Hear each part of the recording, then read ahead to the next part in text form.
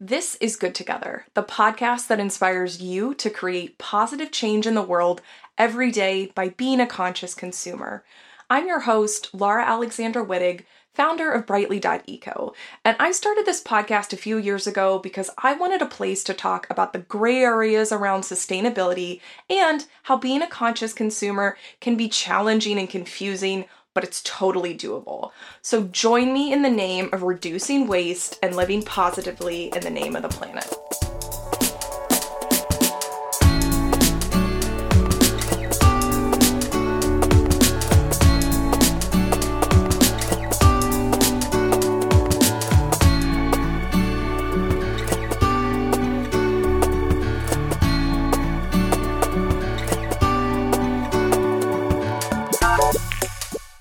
So I know that we all love the feeling of accomplishment that can come with making small upgrades around your house, but oftentimes these changes can come at a cost to the planet, even if we're not meaning them to. So, we might buy decor or furniture that's cheaply made and doesn't last, or maybe we're going to use non-renewable materials or resources that are going to have, a larger environmental footprint than maybe we would know.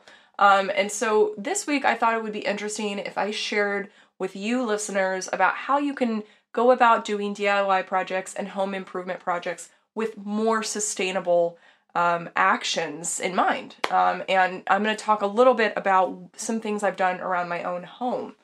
So before we get into it, I figured, one of the reasons why we do these episodes is, in my experience, there's so many myths that are floating around in the world of eco-friendly. What's the most eco-friendly? What's the least eco-friendly? And if you've been listening to the podcast for a while, you know that we like to talk about all of the things, and we like to talk about the gray area between the most and the least eco-friendly. There's a huge, huge delta between most and least, and oftentimes, whether it's because we're being talked to from a marketing perspective or we're being talked to from a lack of fact perspective, because there's so much of that out there as well, it can be super confusing. And I, in my own myth-busting land, constantly am amazed about my own misconceptions and my own, I guess I would just say my own previously held beliefs. And so for me, the concept of DIY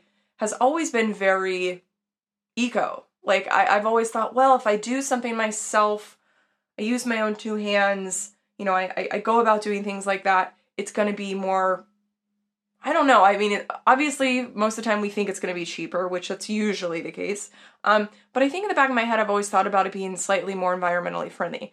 And why? I don't really know. I could tell you. I think it's because I figured, well, maybe we're in a situation where we're using materials are a little bit better, or we're doing reuse. And in that case, it's going to be more eco-friendly. But sometimes, like reading a DIY project or, reading about one online or trying to duplicate one that you've seen on Instagram is sometimes not the most eco-friendly thing if you're not thinking about the planet when you're doing it, right? So that's the goal of this. It's not to say that a path that you've gone down is particularly wrong.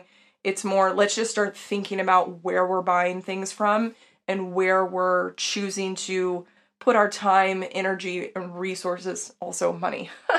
So, I mean, if we start at the top, I'm sure you've seen those home improvement shows where they literally come in and just like gut the whole house, or they like knock it down and they turn a living space into something that was totally not previously there, right? And in recent years, I do think there are some designers who try to use what they have, or they like save things for later. I mean, to me, the biggest home improvement,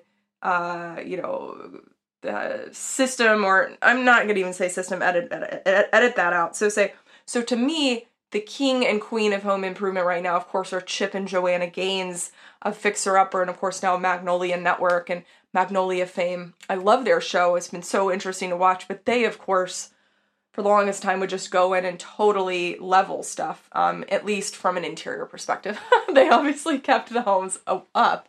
But the thing that I do like about Joanna is that she does seem to, number one, utilize local craftsmen when she wants to do these like metal projects. You know, she's got her guy, and you know, this guy that she uses all the time, I think his name is like Cliff or something. I don't know. It's been a bit since I watched that. But anyway, you know, she does use local folks to help. And I think that's number one. Like, if you're going to do a big interior project and you've got things that you'd like to get done that you can't do in your own, with your own capabilities, of course, use local. I mean, obviously you're going to have to use a local contractor, but like, instead of going and finding like a cheap knockoff of like a metal piece, or like metal stairways, etc., like, Joanna likes to go and use her local metalsmith. And of course, we don't all know metalsmiths, but perhaps, you know, I've found kind of interesting local artisans to do things around my home, like tile, etc. I found them on Instagram. So maybe there's a way that you could do that, or of course you could go use Yelp. But the other thing I like about Joanna is she also will save things. So she's like a super hoarder. I mean, I think she literally has said that in her show. And she has the means now to like literally have a warehouse of things that she finds and she saves from other properties. Like, she like saves windows and things, but she does reuse a lot of older things because they're vintage looking. She likes the aesthetic. Of course, we all know that reusing things like vintage items, etc., is also good for the planet. It prevents things from going to landfill. So again, just be mindful of like, you know, going through and just leveling stuff, but sometimes you have to. Like, that's life, and sometimes you have to. And we recently redid kitchen, and when we redid the kitchen, we knew that you know, the cabinets we could not save because they didn't go. It wasn't that they didn't necessarily go with the aesthetic, which they didn't, but we could have most likely repainted them. The problem was we were changing the layout of the whole room, so they did have to go. Now, what I should have done, which I didn't do, and I'm always here to be vulnerable, I should have tried to list those cabinets and other things that could be salvageable. I should have tried to list them on our Buy Nothing group. I also should have reached out to there are salvage. It's called, I think they're called like interior salvage companies. You might have even been to one before. Like Rehabitat is run by Habitat for Humanity. They're almost like Goodwills, but for sinks and things that people can reuse. So I should have contacted them, and I did not. And it's a big regret that I had because I didn't even think about it. So perhaps if you're about to undertake a new project in your home, obviously this is a little bit outside the realm of DIY, but if you're going to do a bigger project and you have things you need to get rid of, please look into a Rehabitat, or you can look into creative reuse centers. We did a whole podcast on one of these recently, and I would totally, you know, recommend donating to reuse centers and also using them and shopping those stores before you even get started on your new projects, because they've got so many different materials available.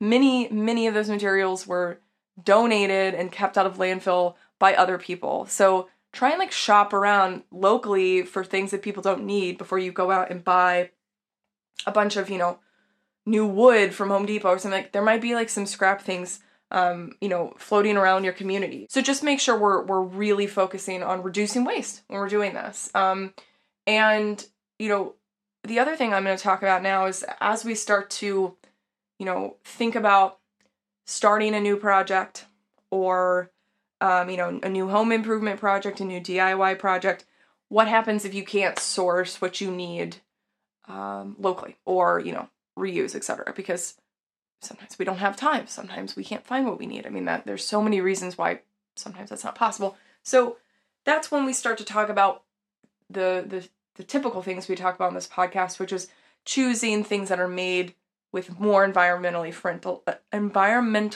friendly materials. One example of this is paint.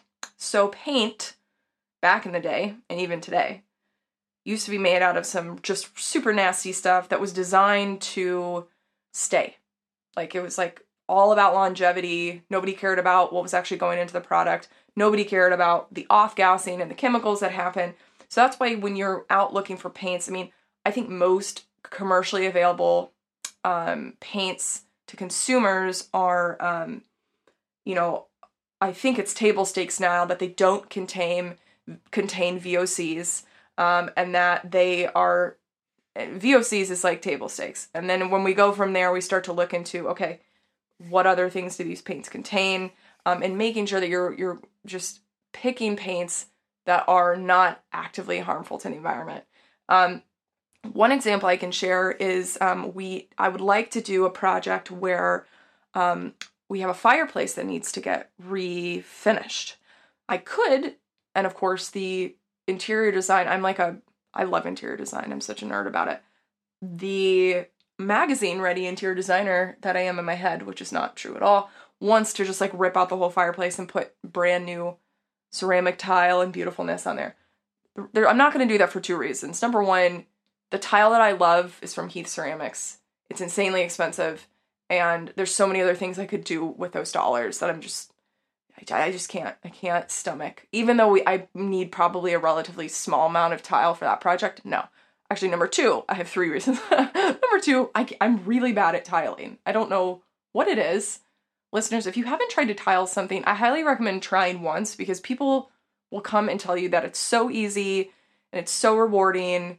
And it's like one of the easier DIY home improvement type projects that you can do. I'm here to tell you, from my experience, that was not the case. But I think I'm like in the minority on this one. It seems like most people really enjoy tiling. So maybe give it a shot. Please do. Tell me if you do. But I can't tile. So if I was going to buy tile that is that crazy expensive and then pay somebody to do it, we're looking at, I don't know, at least $3,000 to redo a fireplace. At least it probably would be labor. I mean, it'd probably be closer to $5,000 this is just back in the napkin math. I mean, that's crazy. No, I don't need to spend $5,000 doing that. So what's up with the current fireplace? Why does it need to get redone? It is super old. It was built in the 20s. It is a focal point of the room that I need to, of the room that it sits in. And the room that it sits in is a small room, and we just recently redid the kitchen, and I talked a little bit about that earlier, but I'll talk maybe more about the cabinets and stuff in a second. The fireplace, though, it needs to just get a little facelift. So what am I going to do? Well, number one, I'm not going to rip everything out. Number two, I'm going to respect the history of that home built in the 20s. We're going to keep it. But how am I going to give it a facelift?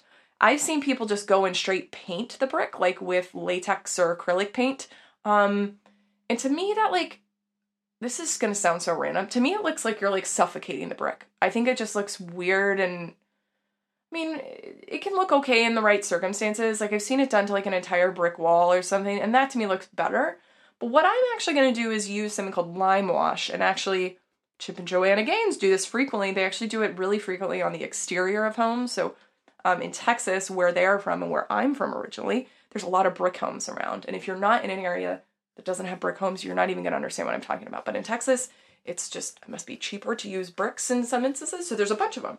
And one way that you can give that quote unquote dated exterior a facelift, which that's up to opinion whether or not it's dated, is you can use lime wash to get a quote unquote whitewash type of exterior look. So it kind of looks, you give the brick this white looking finish, and then you kind of buff it out, because the paint is not super thick and opaque. It's made of lime wash. So actually, what is lime wash?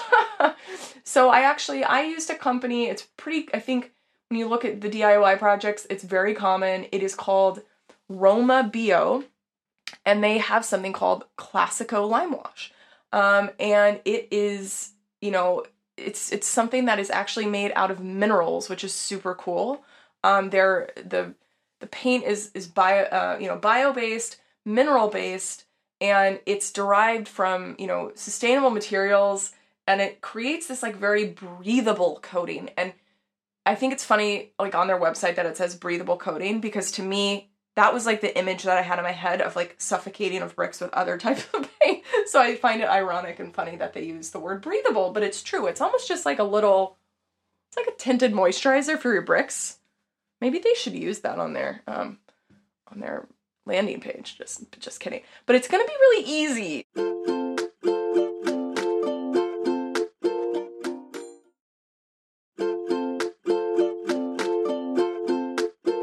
So again, coming back to like my DIY, I don't know if we talked too much about my DIY skills. Number one, I can't tile. I'm not very good at that.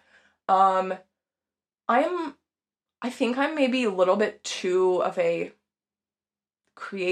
not too creative, but I'm too much of the like mad artist, like messy, chaotic. That's kind of my jam when it comes to being a creative person. Like, I like to have a bunch of things all around and like, a little bit chaotic. So for me, doing DIY projects that require a heavy amount of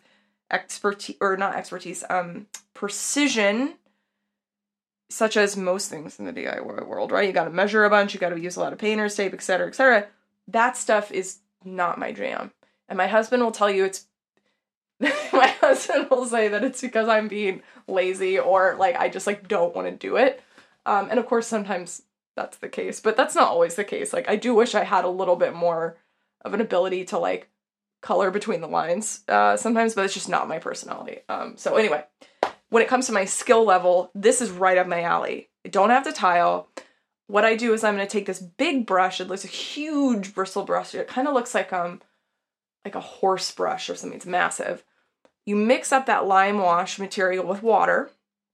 You then use that brush and you it's just this like classic, like you just brush over the brick, and then if you don't like it, you can wipe it off with water, which is crazy. So that's actually how you do it. You basically start off by doing a thin coat over the whole thing, and then you get a rag and you just buff off little spots with water, with a rag and water.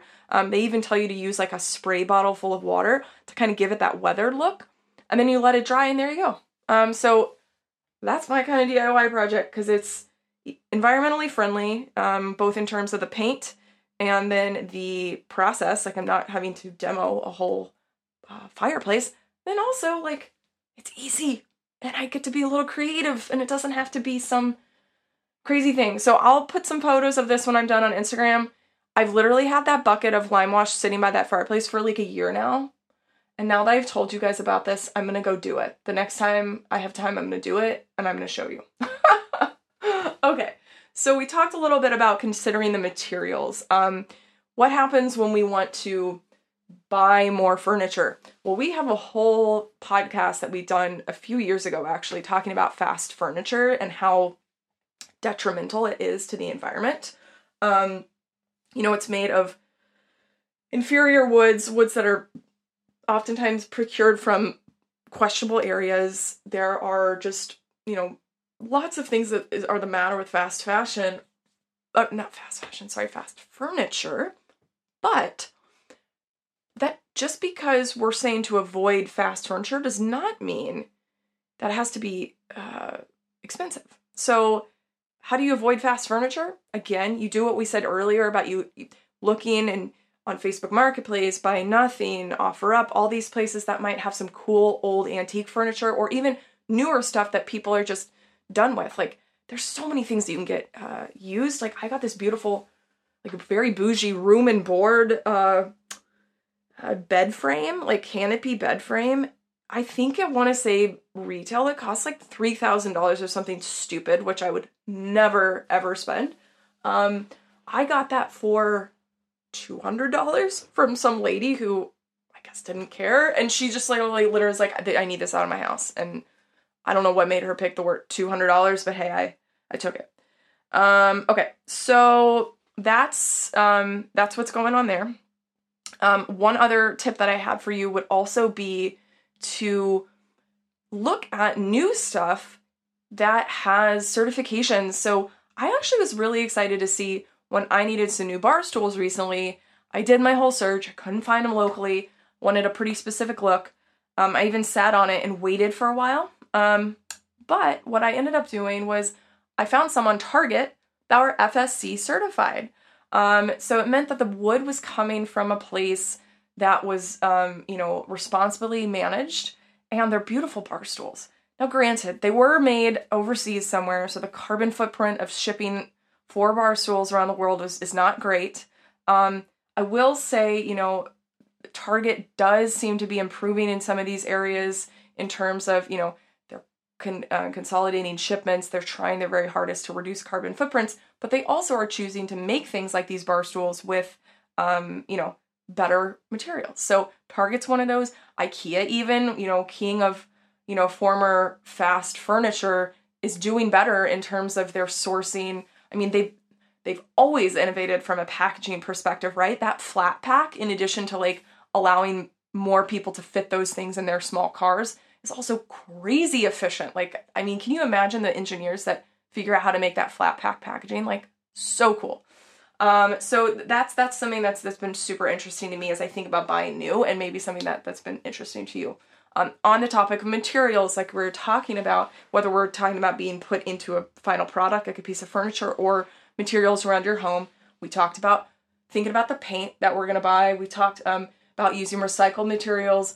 Different types of woods can be more environmentally friendly, like bamboo, reclaimed wood, like anything that's going to be a fast generated wood or something that has previously been used is going to be great.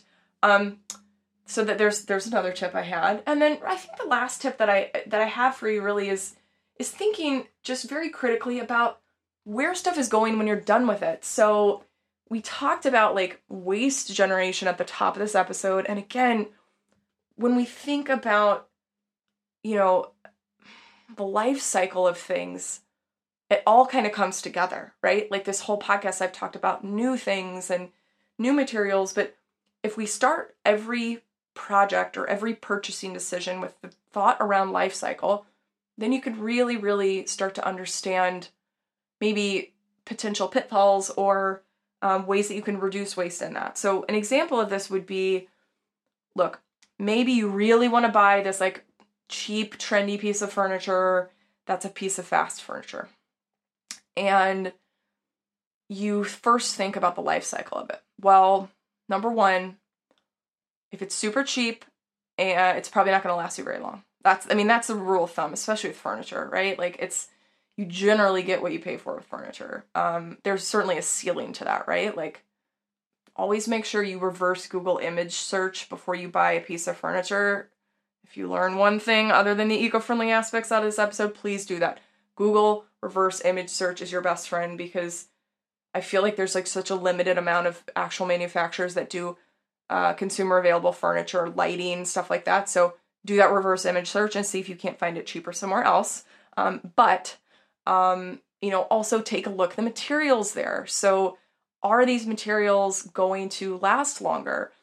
Is maybe something made out of metal compared to like made out of plastic, right? Like, because there's a ton of items that look like they're made of metal, but they're actually made of plastic. So again, reduce that plastic consumption. We talk about all the time, but also pick items or materials that are going to last a long time. And the other thing I'd say is try to stay away from trends. This is the same conversation we have with fashion, right? Pick stuff that's going to last a long time. Try and pick timeless things. So recently when we were redoing this kitchen, I was thinking about tile backsplashes, and that ends up being a place where people kind of go crazy if you want to. And I was like, nope, not doing that. I am going to go for a classic look. And so we literally did white. It's not subway tile. It's called Zalige tile, which is a Moroccan type of tile. And it kind of looks more worn, looks more hand done. And that to me is really cool. It has some texture, so it's a little bit more interesting than your classic white subway tile. But it's not something that I'm going to hate in 5-10 years. How can you hate white tile? Is it kind of boring? Yes. But what can I do with that? I can add trendy accessories on the countertop. I could just accessorize around it. And so that's what we talk about in fashion too. Get those classic pieces that are your base pieces, right? And then accessorize with trendy stuff because it's cheaper, easier to swap out, and has much lower, footprint if you're talking about little items. And then, the thinking about like, wanting to, how long are you going to replace this? Both in terms, how often are you going to replace these items? Both in terms of whether or not they work and it's like longevity, but also in terms of the trendiness. Because, we've all toured homes, or maybe you've toured a home on HGTV where like stuff is so dated. Like, hello, sunken living room, although I'm a mid-century modern lover, and to me, I think a sunken living room is so weird that I love it. I'm also one of those people, when I do interiors, I put a little bit of weirdness in there because I think it's kind of fun. So you probably hate a sunken living room, though. Most people do. And what about, like, pink carpet in the bathroom? I don't think anybody likes that. I don't think anybody wants carpet in your bathroom. It's gross. It's not sanitary. So there's an example where for a while it became very trendy to do that. Don't do that. So try your hardest to think about yourself 5-10 years down the road, even if you don't own your home, even if you're not going to be in the same spot, you know, because that's the other thing. People often think, well, I don't own the place I live in, so I can't do home improvements. That's absolutely not true. There's so many renter-friendly DIY projects that you can do online.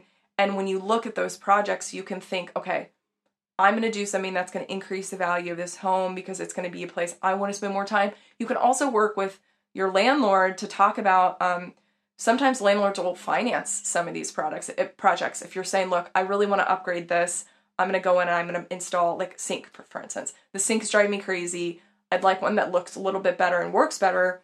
Are you willing to, finance this? Or, pay 75% of the cost and the other 25% I'll take because it's going to be something that I pick out. So you can actually, of course, work with the owner of the property to negotiate that. And I have a few friends that have done this and to great success. So they're able to, like, get a look that they want. They're able to not have to pay for the whole thing because they don't own the property, but they're able to do something that works out for everybody, which is awesome.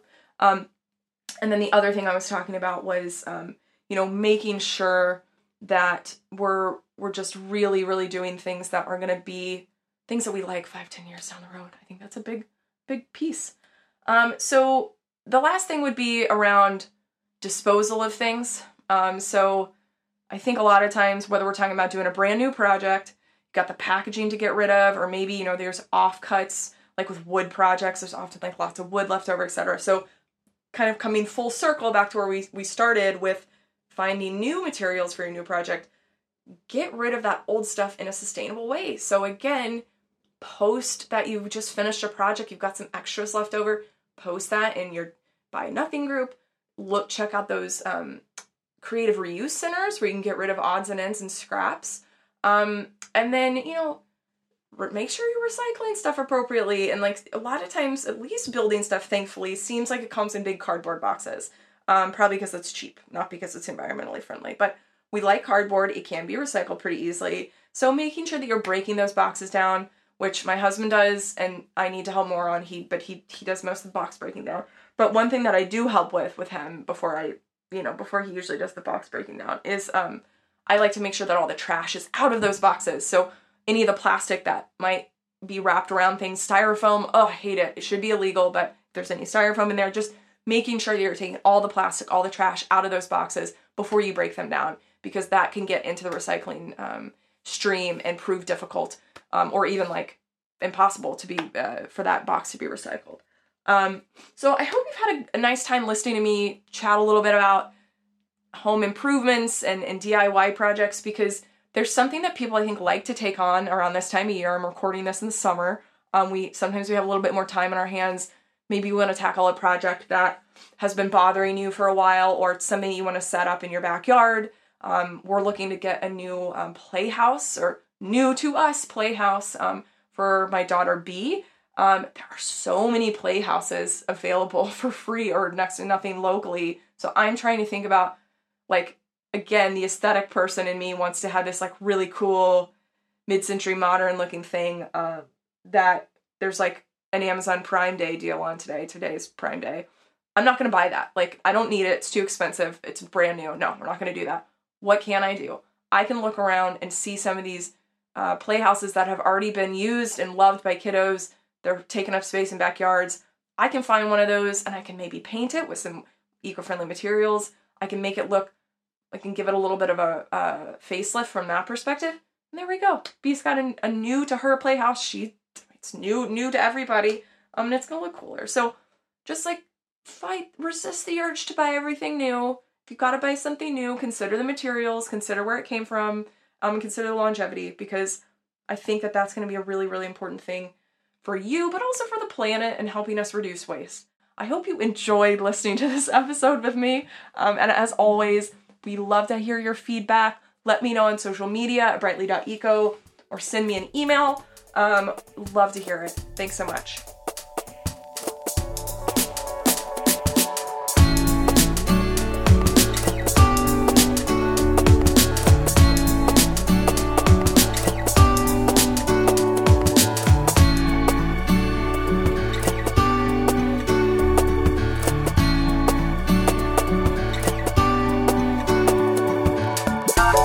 Thanks for joining us on another episode of Good Together.